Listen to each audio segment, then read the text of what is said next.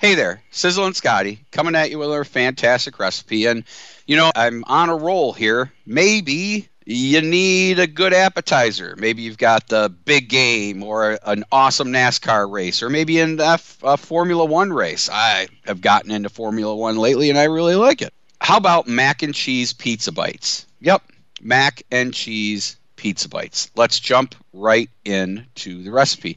We're going to use 22 slices of large pepperoni. We're going to have that divided.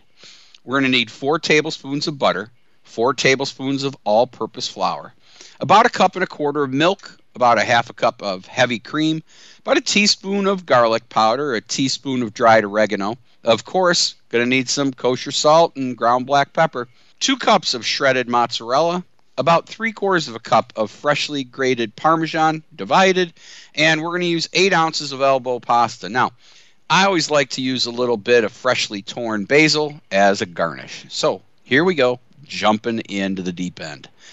We're going to preheat the oven to 400 degrees. Now, cut a slit into the center of 18 of those pepperoni slices and place the slices in each hole of the muffin tin.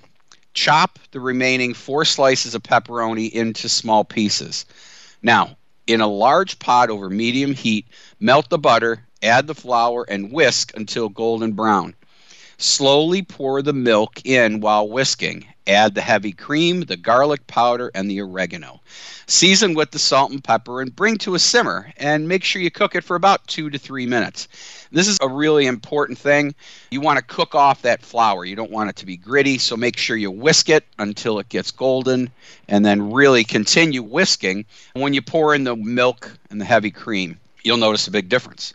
Bring it to a simmer, let it go for 2 minutes. Now, at that point, we're going to add the mozzarella and 1/2 cup of the Parmesan and stir it until the cheese is melted.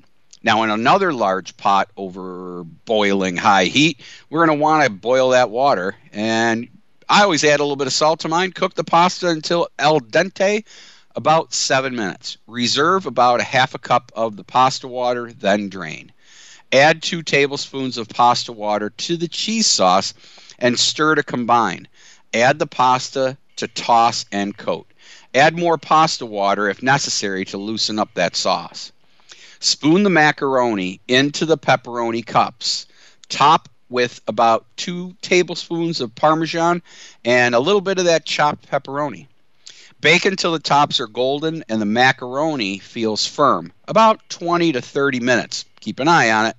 Remove the cups from the tin and top with the basil and the remaining 2 tablespoons of Parmesan cheese, and you have got yourself a handheld treat. It is one of my favorites. It's just great.